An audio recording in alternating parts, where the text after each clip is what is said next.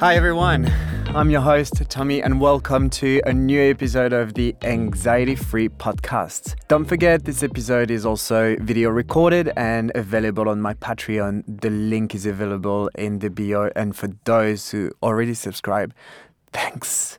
So in today's episode, we're going to talk about anxiety. Yes, I know you knew what I was about to talk about, but today actually we're going to talk about my very first step with anxiety. So on the last week's episode, I talked about panic attack, my very first panic attack. Then I was telling you how it was very complicated for me to understand what was happening to me. So my very first step was to go to the pharmacy to have something to calm my nerves, But then I was still in shock about what happened to me. And just for you to understand what's anxiety. Because, it feels like people talk about anxiety without sometimes really picturing how it actually works in their brain. So I'm going to talk about a bit what's the mechanism of anxiety without going too further into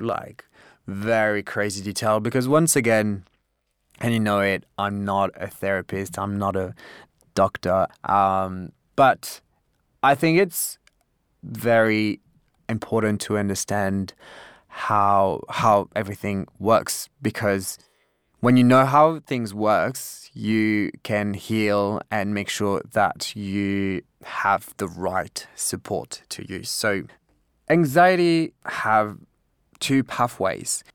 The first pathway is through the cortex. The cortex is where we have our thoughts, our memory, our logic, and also our worries.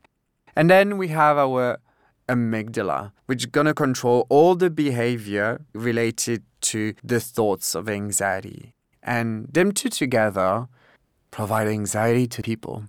So sometimes when you feel anxiety, just for you to understand, when you're going to feel anxiety, but you don't know the direct cause. So sometimes you're going to feel your heart pounding for no reason.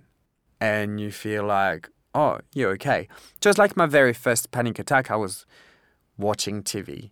My heartbeat started to race and I used to have shivers, and it was all controlled by the amygdala because I didn't have any direct thoughts or memories about it that would make me think bad about it. And then sometimes it's going to be based on the cortex. So maybe a memory or bad situation, and that's where the amygdala is going to react to it. And that's when I'm going to have anxiety. Maybe I'm going to have a panic attack as well. So, for instance, when you take a Xanax, this anxiolytic, my bestie, it's just going to treat the amygdala response to anxiety. It's not going to help you and treat your bad thoughts. It's not going to do that.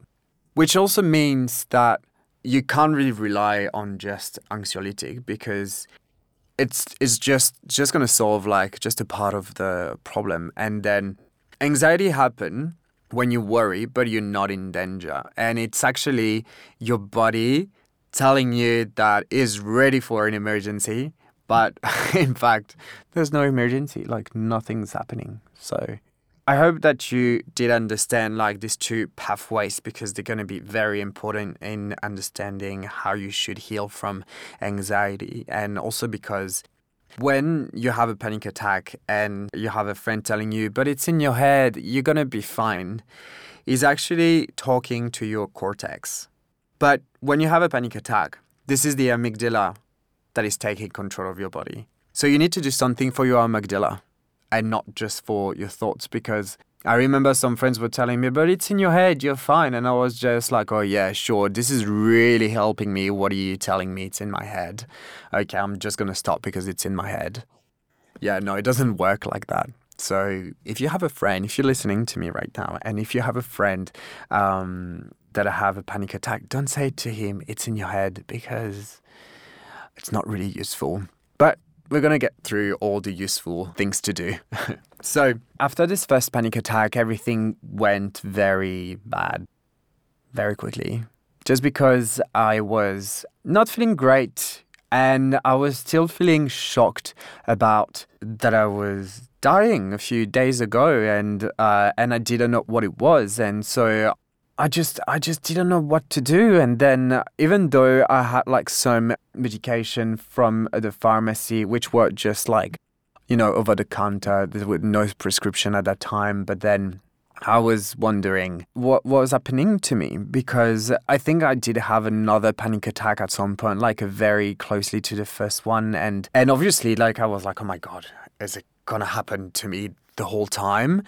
Just thinking about this first time when I had a panic attack, I would be anxious again. I would be panicking. But since this life kept going, and I just went to work, did my days, but then I was obviously not feeling great. And I didn't told a lot of people around me at the very beginning until I was figuring out what happened to me.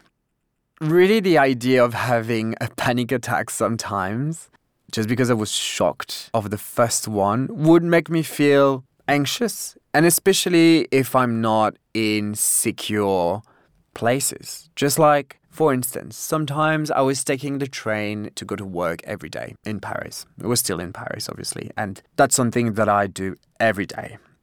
But for some reason, since I had this panic attack, I wouldn't feel secure to be on a train because, well, can you imagine if I have a panic attack in the train? I would just sit on the train and then I have 30 minutes ride thinking about whatever. But I would think about anxiety. And sometimes you just take this time to scan your body, looking at other people, but then pretty much focusing on yourself. And that's where sometimes I was panicking. I used to have a panic attack in the train. And because I had a panic attack in the train, I was scared to take the train the days after. But I have to go to work. So I kept myself going to work and get on the train. But I was taking medication before going on the train because I would wake up anxious. And the whole day I would be anxious as well. Not for particular reason. I would just feel anxious and that's it. And I would just scan my body. I would feel like weird sensations in my body. Sometimes when you have like muscle tension, oh my God, for me, it was like, I'm actually dying right now. Yeah. So, but don't tell anyone you're dying. Just work. And if you die, well, you die. I wasn't telling anyone at that time. And then when I come back home, I would go to gym before, and really gym was the only moment I would feel okay because you're focusing on something else and you're doing a physical activity, so you are actually fine. And then when I would come back home, I would be still feeling okay from the gym, but when I get to bed, well, it was an experience to go to bed because I would thinking I would die. And I'm not talking about one or two experiences like that. I'm talking about every night. Every night I would feel I'm dying in my bed. Not that I'm dying, but then I would feel that I will never wake up. So obviously, to put me to sleep, it was just very hard. That's when I started to listen to music before going to bed. And guess what? I'm still doing it. Even though what's funny now is that I'm going to put some music and most of the time, within 15 seconds, I'm gone. But I wake up in the next morning. But anyway, just for you to understand what were my very first day with anxiety, and I was very on a regular basis. And once again, sometimes it was just activated by bad thoughts, and that would increase my anxiety level. Sometimes you're in the street, you have a bad smell, it smelled just very bad.